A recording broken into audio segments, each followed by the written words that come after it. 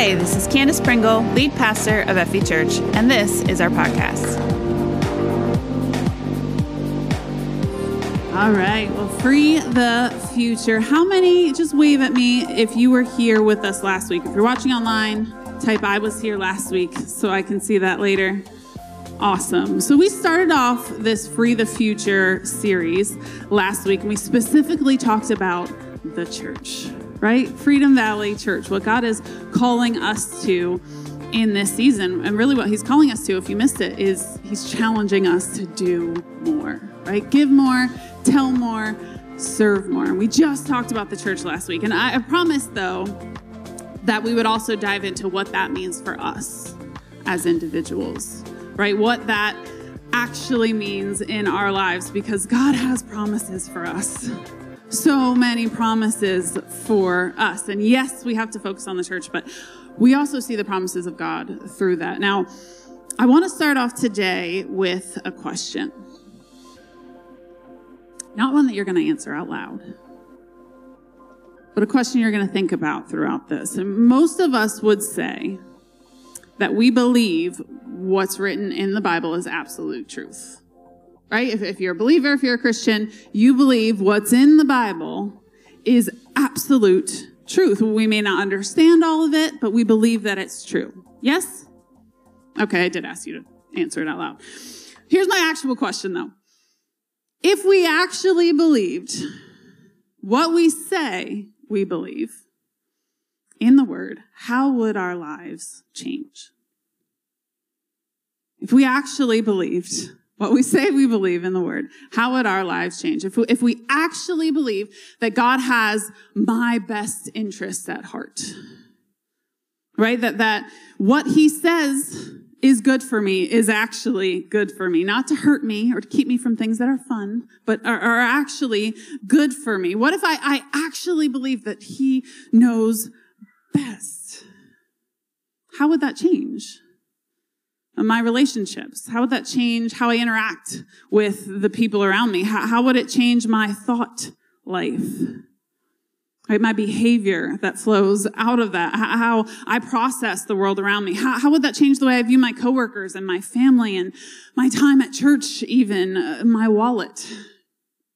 How would that change the way that I lived if I actually believed every single word in the Word? Our series here at Freedom Valley are always very discovery oriented, right? I like to take you on this journey of discovering what's in the Word together. We discover the truths hidden beneath, right? We dive through it, we dig through it, and we figure it out together. I believe God wants us to go on a generosity discovering mission today. Really, throughout this series, we're talking about giving more of ourselves in every way. But today, specifically, generosity. I believe he wants to uncover and unearth gifts inside of us we don't even know we have yet. All right? Passion for others you don't even know you have yet. I believe he wants to stir up this generous spirit within us. Our God is a generous God. Amen? I think we've all experienced his generosity at one point or another. And the closer we get to him, the more that rubs off on us. We have to understand that spirit of generosity because it's so much of who God is. And it is our job, as we'll talk about next week, to tell the world about that love, that God is real, God is good, and he loves us so much. So last week I challenged you all. All right, we have the little Free the Future cards in the bulletin. Some of you filled them out online if you're watching online, right? We challenged ourselves. We asked God, what are you asking of me today? And some of you probably took those home. If you brought them back today, having thought about it and prayed about it, we'll take those later. But give more, tell more, and serve more. And I told you last week, and it was one of those rare weekends, we just talked about the church. So many of you responded to that challenge, though. And like I said last week, so many of us were already feeling it. Right? The Holy Spirit was leading all of us together to give more, tell more, serve more. It's amazing how many of you are already feeling that challenge before I even said anything. But over the next few weeks, we're going to dive deeper into each one of those. Give more, tell more, serve more. Today it's about giving. You know, it often surprises Christians when they discover just how much the Bible talks about money. It's a lot, actually. In fact, there are about 2,300 verses on money. 2,300 verses about money or wealth or possessions. Right? Jesus also talked a lot about money. In fact, 15% roughly of his teachings were about money. 11 out of 39 parables are about money, wealth, or possessions. If he talked about it so much, it's obviously important to who we are, to how we follow him, to everything that is our faith. Now, during offering time every week, we usually say something like, now's the time that we worship God by giving back to him. And we really believe that giving is an act of worship, right? That we get to give. We don't have to give. We get to participate in what God is doing in the kingdom, and we consider it a privilege to do so. He allows us to participate in what he is doing in the kingdom. He includes us in his plans and allows us to participate in that. Isn't that a privilege? It's an honor.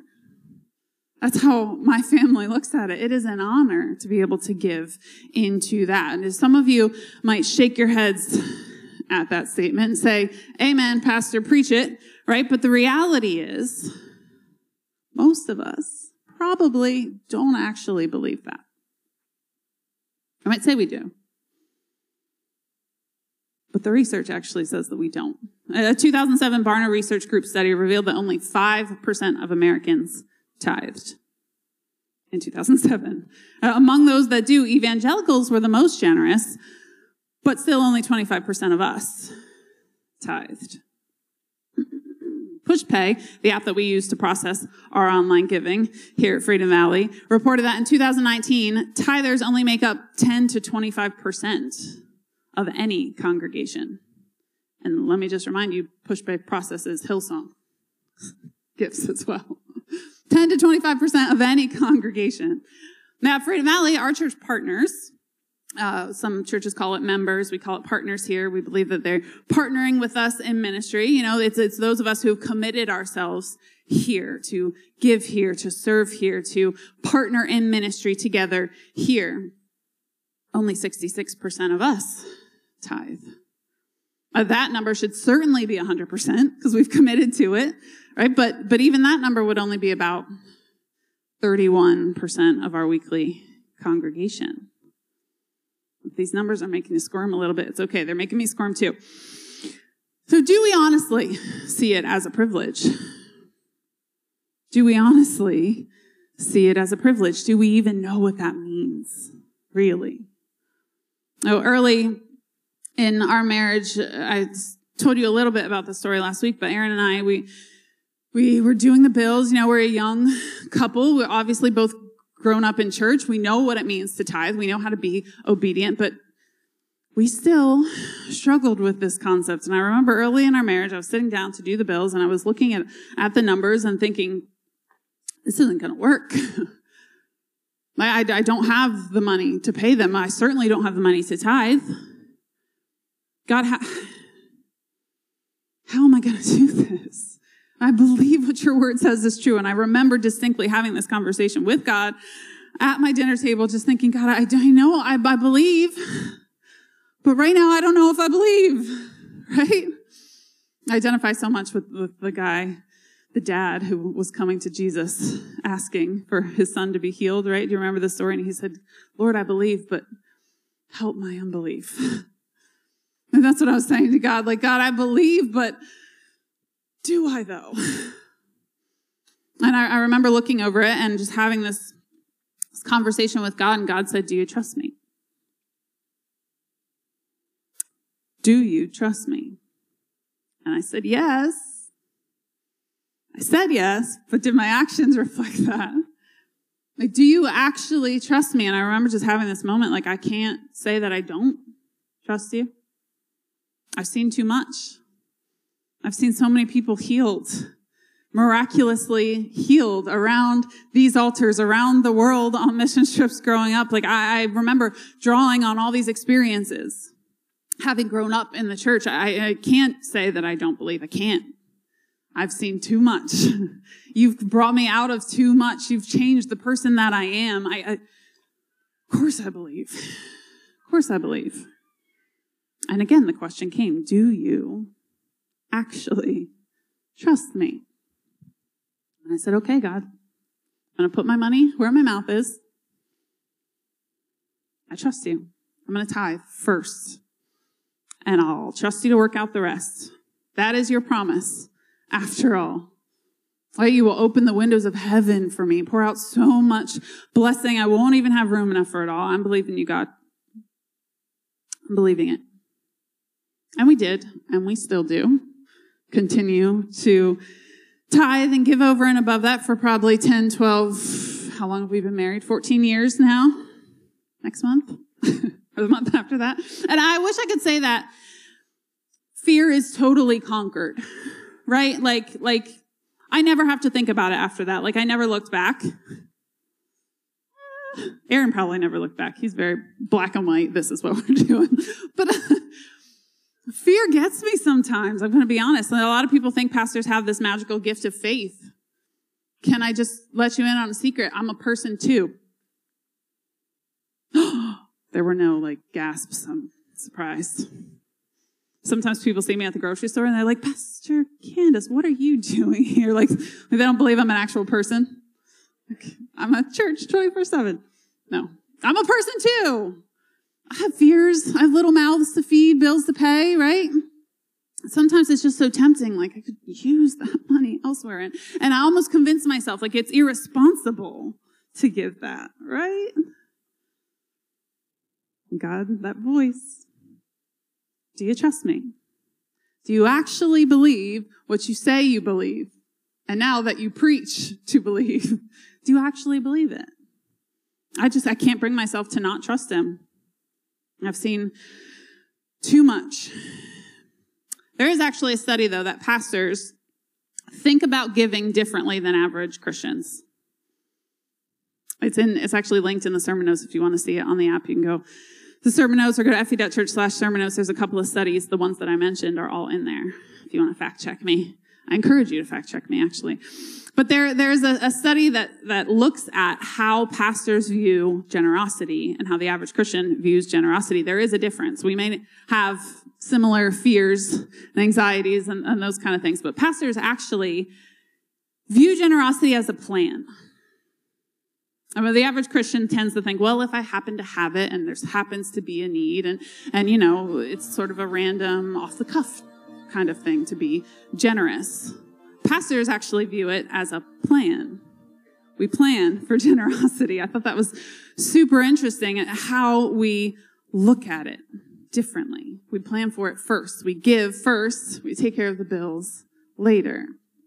And so we're going to dive into the subject of generosity today, but I want you to understand tithing first, because you can't quite understand generosity from a biblical perspective without understanding tithing first. Some people think, well, I don't give 10% to my church, but I do give it in other places. Isn't that fine? It really isn't. Not from a biblical perspective.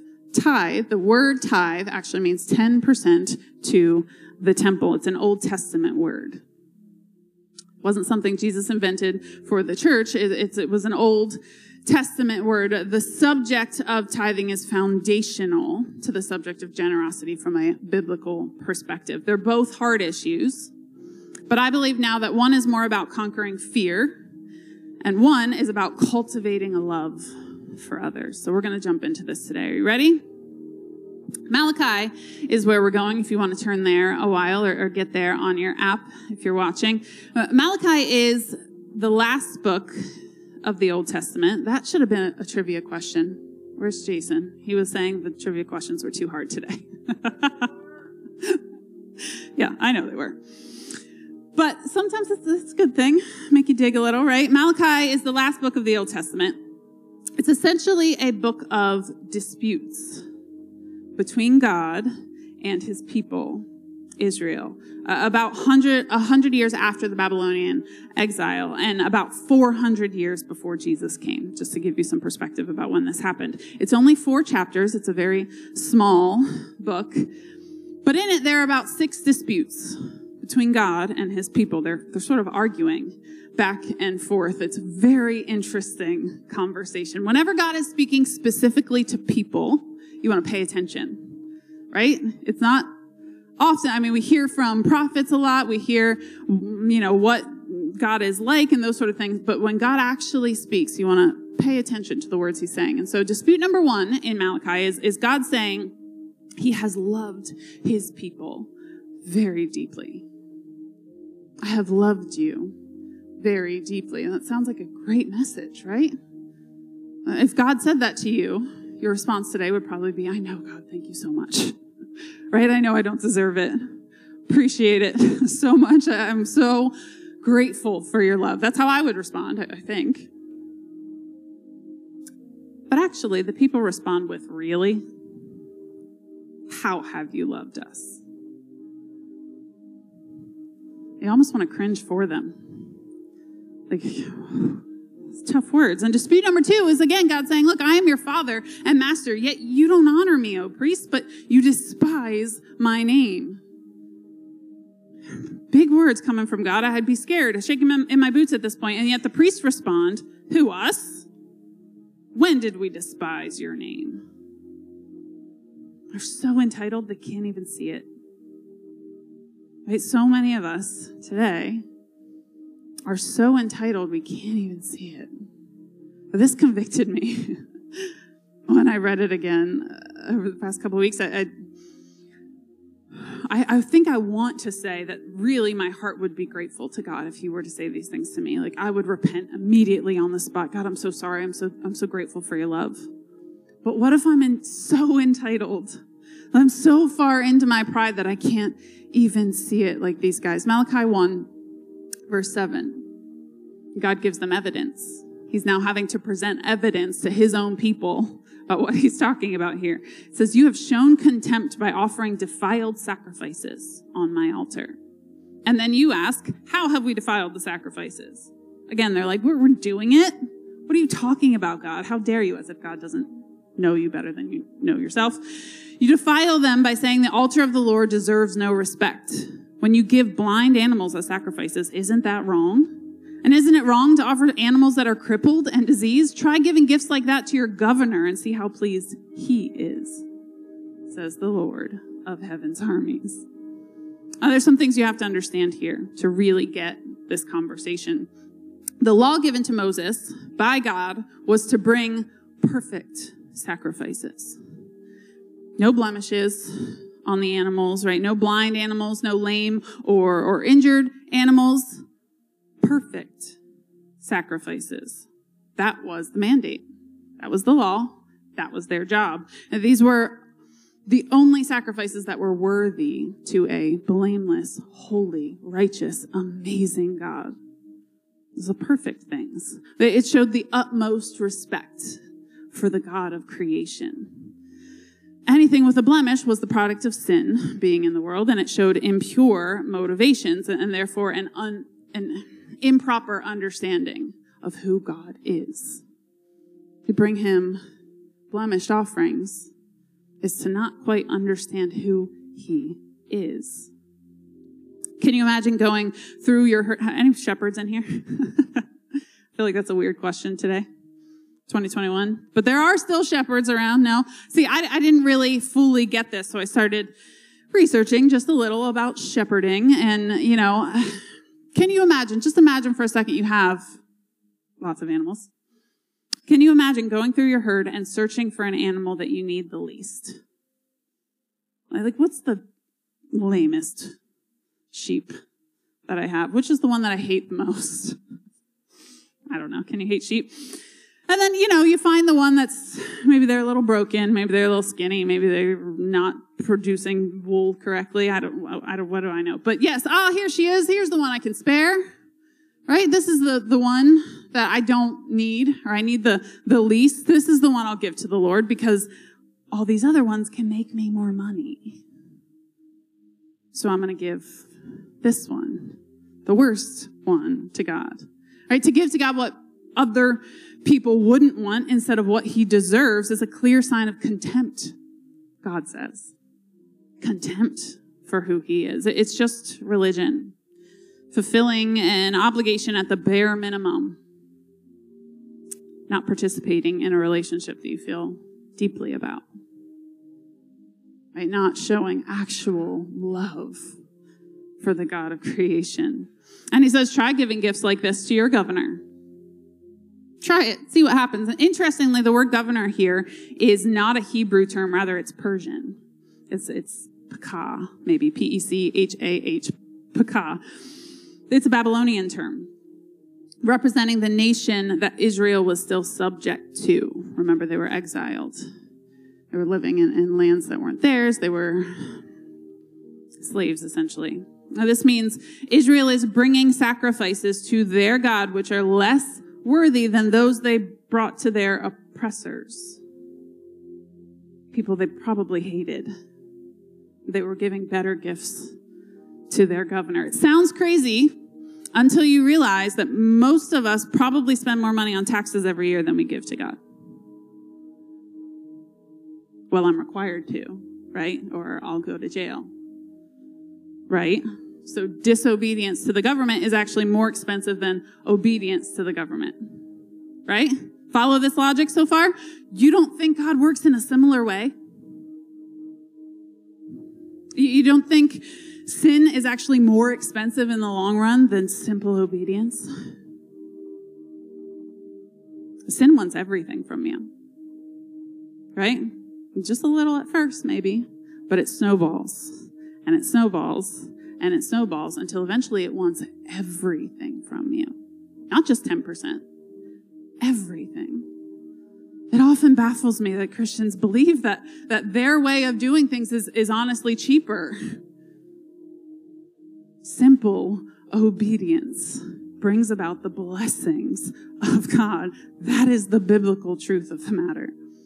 Like, God doesn't want everything from you. He's not being greedy and saying, give me 10% or else. He's saying, I can bless you so much if you just trust me. Do you trust me? If I don't pay my taxes, the consequences are way worse. I lose freedoms actually when I don't give the government what's due. I'm considered a thief, right? Why do we think God should be any different? One of the most common complaints about churches is that they ask for money all the time, right? People tell me sometimes I'm brave for tackling subjects like anger and sexuality. I actually think money is a much more brave topic. But really, why do we think God should be different? Why do we think he shouldn't ask for his house to be taken care of? Now, last week we talked about a love for his church, a love for his house, a love for the temple where we gather together and encourage each other and meet with God. That's what God's talking about here. And Malachi 1:9 continues. He says, go ahead, beg God to be merciful to you. But when you bring that kind of offering, why should he show you any favor at all? Asks the Lord of heaven's armies. He addresses himself as the Lord of heaven's armies, trying to show us that he is more than capable of taking care of you. He is the Lord of heaven's armies, not the Lord of your puny little earthly armies, the heaven's armies. Right? When you don't honor God in the way he asks you to honor him, you're showing him that he's not actually your God after all. He's the Lord of heaven's armies, but he's not the Lord of your heart right now. That you're putting greed over him. Therefore, he's not your God. You are. So God says, okay then, you must be able to take care of it. Right? Like he said to Job, do you remember this story? Job's complaining about all the things that are going on in his life, and God says, go ahead, you can take care of it, Job. God actually says that if you could do that, even I would praise you. God gets a little snarky once in a while. He says to Job, look at all the things. He lays out the beauty and the majesty of his creation. And he says, if you can do all these things, even I would praise you, Job. I'm not your God, right now. You are. As some of us are begging God to rescue us from situations. God, rescue me from this marriage issue. Rescue me from debt. Rescue me from whatever it is going on. And God's saying, look, you're not there yet. If I rescued you now, it would be enabling behavior that's hurtful to you. God is a rescuer, but he's not an enabler. He's not going to allow you to continue behavior that harms you. He's not an enabler. Enabling selfishness in your life that's ultimately going to cause things that are worse for you down the road. That's not what God's in the business of doing. Learn the discipline of giving God the best. Trust him. Honor him the whole way, the way he asks to be honored, and you unlock a beautiful mercy in your life, unlike anything else. Malachi 1, let's continue, verse 12. But you dishonor my name with your actions. By bringing contemptible food, you're saying it's all right to defile the Lord's table. You say it's too hard serving the Lord. You turn up your noses at my command, says the Lord of heaven's armies. Meaning you actually think God is a harsh slave driver instead of a good God. Think of it. Animals that are stolen and crippled and sick are being presented as offerings. Should I accept from you such offerings as these, asked the Lord? Cursed is the cheat who promises to give a fine ram from his flock, but then sacrifices a defective one to the Lord. For I am a great king, says the Lord of heaven's armies, and my name is feared among the nations. You remember the story of Ananias and Sapphira in the New Testament?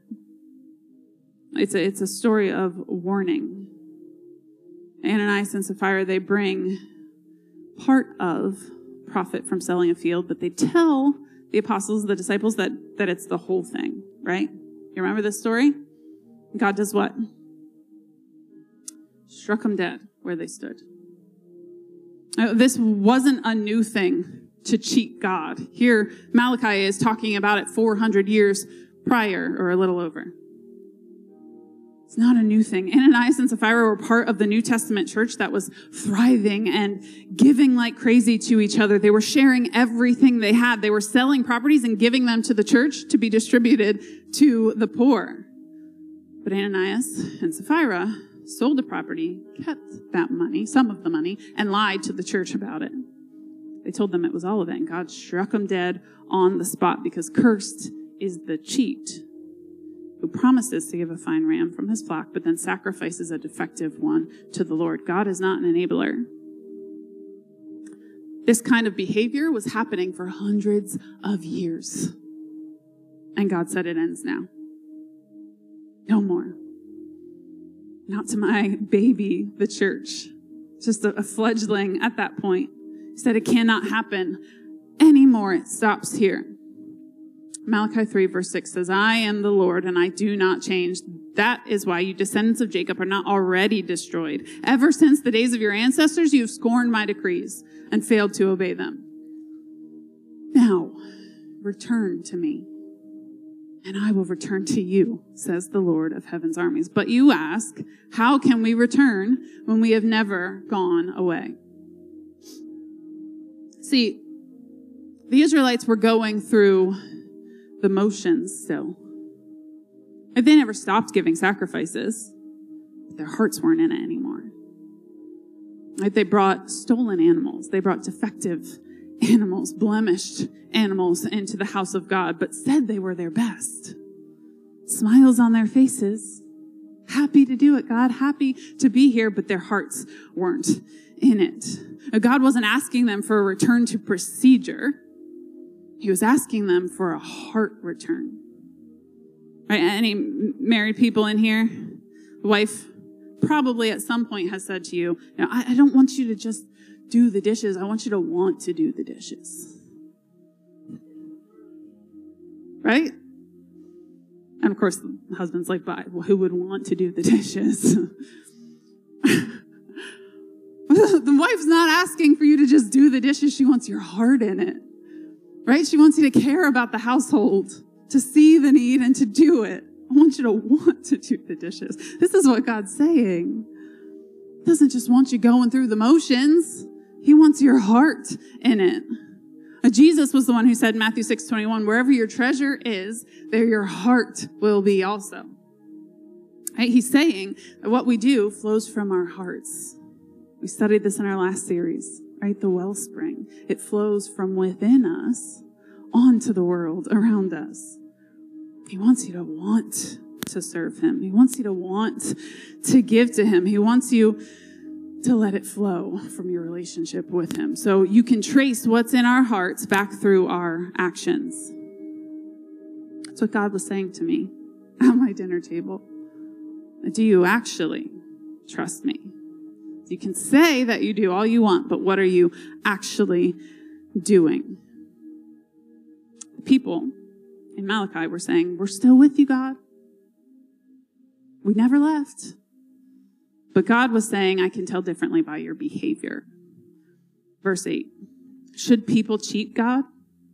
Yet you have cheated me. But you ask, what do you mean? When did we ever cheat you? You've cheated me of the tithes and offerings due to me. You are under a curse, for your whole nation has been cheating me. Bring all the tithes into the storehouse, so there will be enough food in my temple. If you do, says the Lord of heaven's armies, I will open the windows of heaven for you. I will pour out a blessing so great you won't have enough room to take it in. Try it. Put me to the test. He's basically daring them to be obedient. Your crops will be abundant, for I will guard them from insects and disease. Your grapes will not fall from the vine before they are ripe, said the Lord of heaven's armies. Then all nations will call you blessed, for your land will be such a delight. And God is desperate to bless us.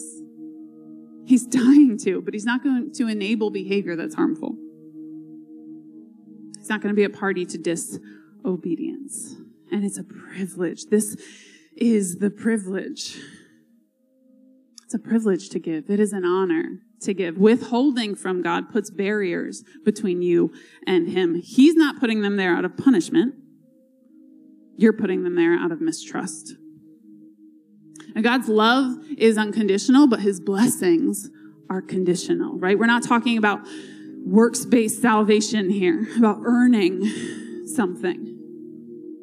God's forgiveness is free. You cannot earn it. His love is free. All you have to do is accept forgiveness, right? He wants to give you those things. His love is unconditional.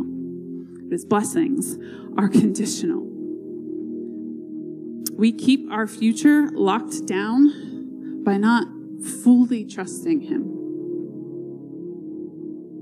Free the future. Trust him. We do that by fully surrendering. Saying, God, I do actually trust you. And not only am I going to say it, I'm going to follow through. I'm going to do what you're asking of me to do. And not only do we get to not experience the curse when we're obedient, but we also get the blessings. We get to experience his goodness too. Why would we ever cheat God when all good things come from him in the first place? James 1:17 tells us every good and perfect gift is from the Father. This is really the beginning of understanding tithing. When we understand that God gave us every good thing in the first place, of course you want to give back to him. Of course I do, God. And when we understand the wellspring concept, right, that our blessings aren't just meant for us. God gives us overflow so that it goes on to other people, not just for you to bask in his goodness and hoard it all to yourself, but to give it to others. It's living with an attitude that we are blessed to be a blessing. Aaron and I were talking about this the last time I preached on tithing, I think maybe a year ago or something. And he said, you know what? It's kind of like cats and dogs. Do you remember this conversation? He said you provide food and water for them, you put a roof over their head, you give them toys to play with and treats, and you let them in your bed. Who's the crazy pet people that let them in their bed? You don't have to admit it. It's okay. And dogs, they love you for it, right? They show up every time you call. They're happy to see you. They show their gratitude constantly. They're eager to please. They like their routine, but they'll go with yours. They'll adjust to yours. generally. They trust you and they go with your flow. Whereas cats, I'm not a cat person, so I apologize. Don't at me later. No me mail if you're a cat person. But cats, you do the general same things for them, but cats only show up when they feel like it, right? You give them attention, but they only give it back when it suits them. They change their routine constantly and expect you to adjust to it. Yeah? And some of them complain loudly when they don't get their way. It's a silly analogy, but last time I shared it, someone came up to me after a service and said, I realized something today. I'm a cat. I only show up when I feel like it. I want God to come be in my stuff, to bless my stuff. I don't think I come to him with the right energy, the dog energy, not the cat energy. I don't think I come to him with the right attitude. It's an attitude of gratitude for everything that God has given you. We're blessed to be a blessing. We live with eager expectation that good things come from him. And because of it, we show up every time he asks. We give generously when he asks, not holding anything back out of selfishness, but wholeheartedly honoring him the way he asks to be honored. And he doesn't ask all that much. Right? Not the Old Testament anyway. Jesus came and he changed a lot of things. But he didn't make this part easier necessarily. His yoke is easy, his burden is light, but he asks for all of us. He asks for full surrender. He asks for you to see truly that giving to God is a privilege because it brings you in to the streams of his blessings. He asks for us to not only be obedient out of going through the motions, but because our heart is in it. He wants you to free the future by just being obedient. And again, this is not works-based gospel. You don't have to do anything to accept Jesus' forgiveness, to be in right standing with him for eternity, but step into the streams of God's blessing here. Trust him. And withholding from God puts those barriers between us and him. He can't bless you if you're off doing your own thing. If you're not fully trusting him. Most of us would argue that we withhold out of fear rather than selfishness. I'm not selfish, I'm just scared. Aren't they really the same thing? We're afraid God won't deliver on his promises, so we withhold. Because we've got to take care of ourselves. And we withhold out of fear, but fear and faith, they don't mix. My dad used to always say that tithing tends to be the last spiritual discipline that people conquer. But that's not to say it's the least important. Or rather, I think it might just be one of the most important. That's why it takes us so long to conquer it. It's not just a money issue. It's a heart issue. After studying this a while and throughout the whole Bible, I now believe that there are really only two types of Christian non-tithers. The ignorant, you don't know, you haven't been taught yet. And the rebellious.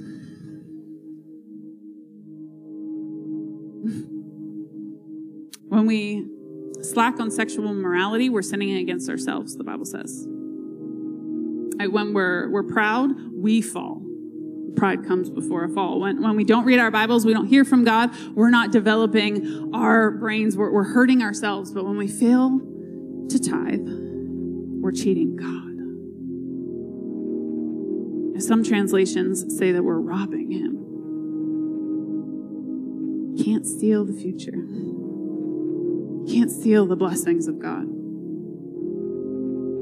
God, the one who has given you every good and perfect thing, the one that put breath in your lungs, God, the creator of everything, the giver, generous giver. He's always productive. And when you put something in the hand of God, it doesn't just sit there.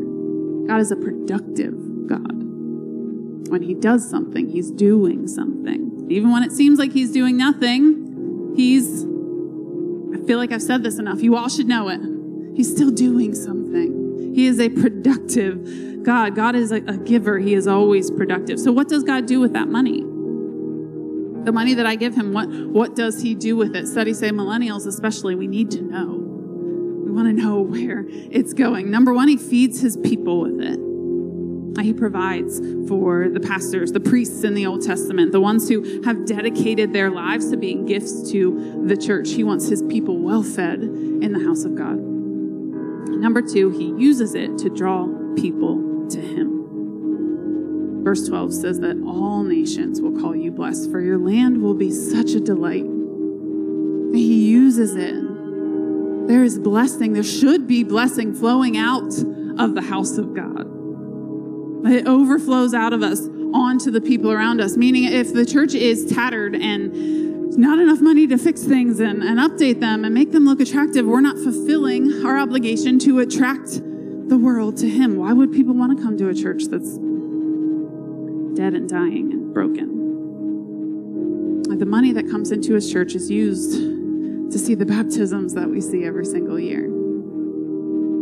Right? The salvations. 3 people that gave their lives to Jesus last week, and the 7 people the week before that, and the 4 people the week before that. Right? The 4 people we baptized just 2 weeks ago, 3 weeks ago. Matthew was one of them. Amen. You're meant to be a stream of God's blessing. We as the church are meant to be a stream of God's blessing. Some of us have turned those streams into rivers for others to be blessed from. Some of us are more like the Dead Sea. And we take in all the blessings of God, but it doesn't go anywhere. Nothing flows out of it. Nothing can survive in those waters. It's dead. Why would God keep pouring into that? In fact, we learned a couple of weeks ago that he prunes those things that are not productive. Right? We're called to be rivers, wellsprings of life flowing onto the people around us. When we don't tithe, we make the name of the Lord look bad. That's why God takes it seriously. It's the basis of biblically based generosity. If you're not tithing, get your house in order. Clean it up. Begin tithing. And then look at what you give over and above that. Because here's the thing. You're never going to reach this magical number where God will stop pushing you to be generous. Oh, all of you in here that are tithing, it's not just like, oh, well, I got that checked off. I don't need to take anything away from today, right? And I'm not saying you have to write out all the money in your checkbook and give it to the church today, but give better. Give with the right heart, the right mindset, with a love for the church, with a heart for his house. This is not transactional faith, right? To see how little we can give to get the most back. It's different from taxes in that way, right? God's asking for everything, for complete surrender, right? Jesus said, yes, of course, tithe, almost like that's the bare minimum, but also there's compassion and justice and mercy. Those things are going to cost you a lot more than 10%. They're going to cost you to sacrifice for people. The book of Malachi also talks about those offerings. It's not just tithing. And the New Testament takes this approach too. You should tithe, yes, but don't ignore justice and mercy and faith and compassion. Actually look at people like Jesus did. Look at them. Love them. There's more to it than just fulfilling a financial obligation. This is a heart issue. And this year we're going to be challenging ourselves. When I say give more, tell more, serve more, it's not always just more dollars. Like God uses a percentage because it's not just about the dollars. Like who can give the most? So it's a heart issue. Give better. Give cheerfully. Give not under compulsion or obligation. Give because you have a heart for this house. Give because your life was changed in this house and you want to see that for other people. And God doesn't hoard all this money somewhere in heaven. He doesn't have a storehouse of gold somewhere. That's not what we're not shipping off the money. It's just, heaven somewhere, this heavenly inbox. That's what kids think. I used to always quiz them. by the way. We give it to God, right? We somehow put it in a hot air balloon and get it up there. No. God calls us to give to others, to provide a house where people can hear the gospel. And this year we're going to be challenging ourselves to give to that house. Tithing is just the beginning. It's the bare minimum of what God is asking us to do. It's how we are to be lined up with the blessing streams of God. And God's going to challenge you.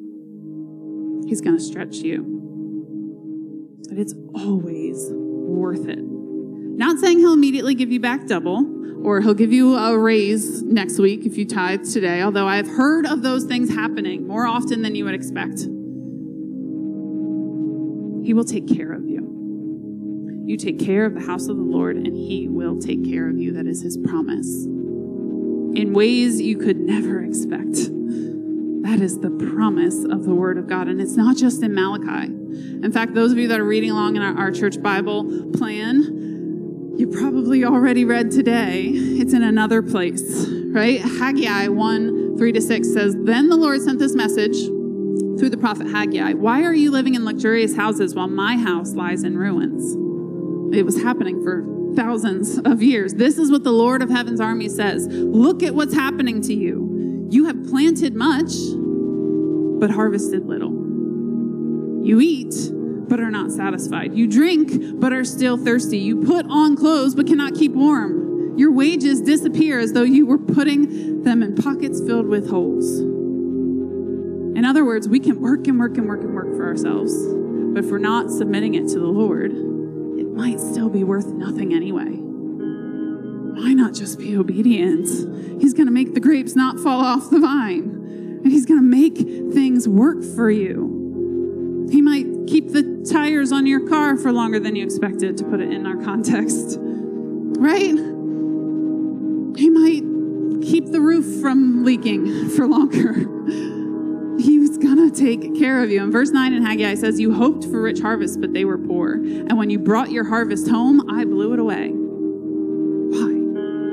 Because my house lies in ruins, says the Lord of Heaven's armies. While all of you are busy building your own fine houses. And God's just saying, stop making decisions based in fear.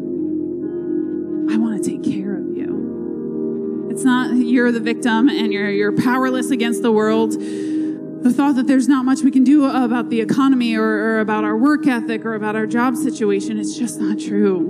God can. Be obedient and watch him work. Watch him throw open the windows of heaven for you. And Jesus found money in a fish's mouth that he needed to pay taxes. He can provide for you. He can pull money out of anywhere. He's God. Stop limiting him with your fear. But also don't make decisions based on greed, selfishness, looking out for your own interests. Take care of God's house, and he will take care of you. It all comes down to your heart.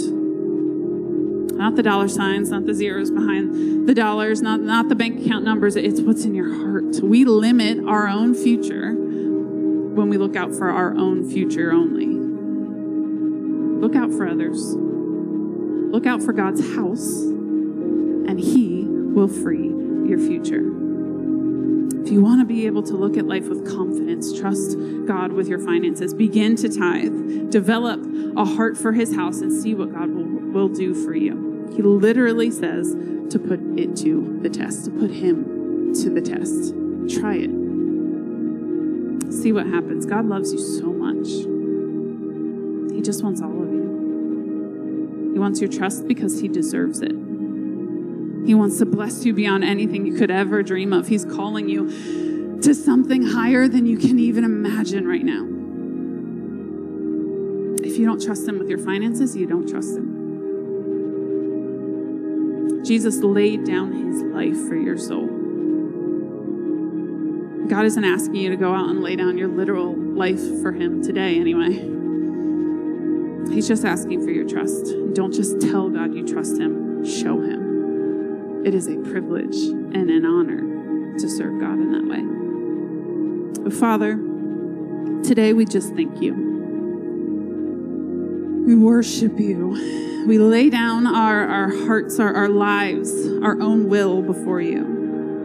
Submit ourselves to you.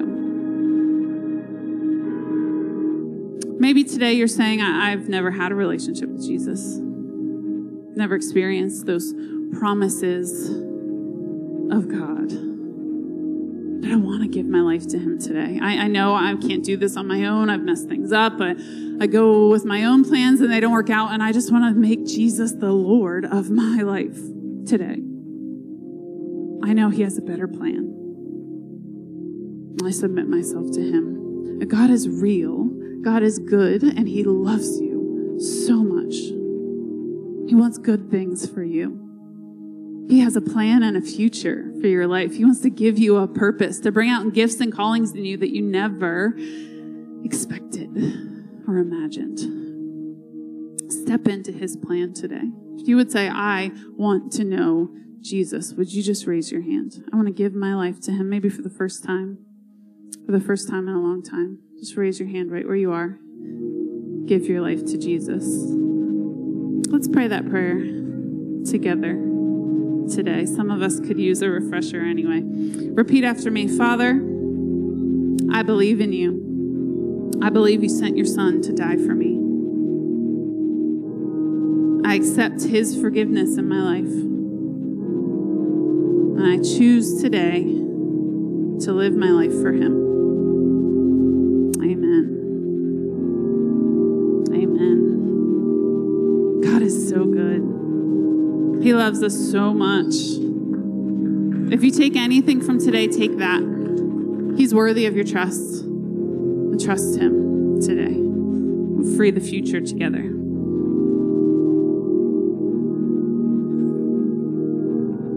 Let's free the future. Your future. Others' future. The people who a year, 2 years, 3 years from now, whose lives are going to be changed because you responded to the gospel, and your life is going to be changed. And our next step here this morning is to seal this word with prayer. If you're listening to this later, just find a way to get your heart set before God as we ask the Lord to apply this word to our lives this week. Heavenly Father, we love you and we thank you. You have freed us. You have breathed life into us. And now we get to be a part of the work of your kingdom. Would you continue to bless and challenge individuals? In Jesus' name I pray. Amen. Have a great week, FE Church.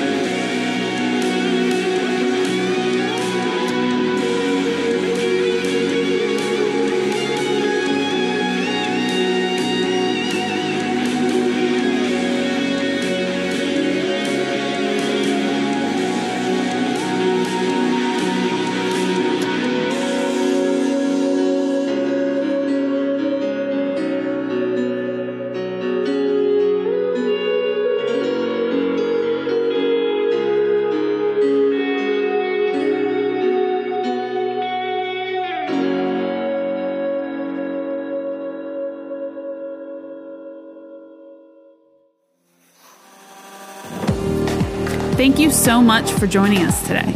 If you made a decision to follow Jesus, please let us know by going to fv.church/IamIn.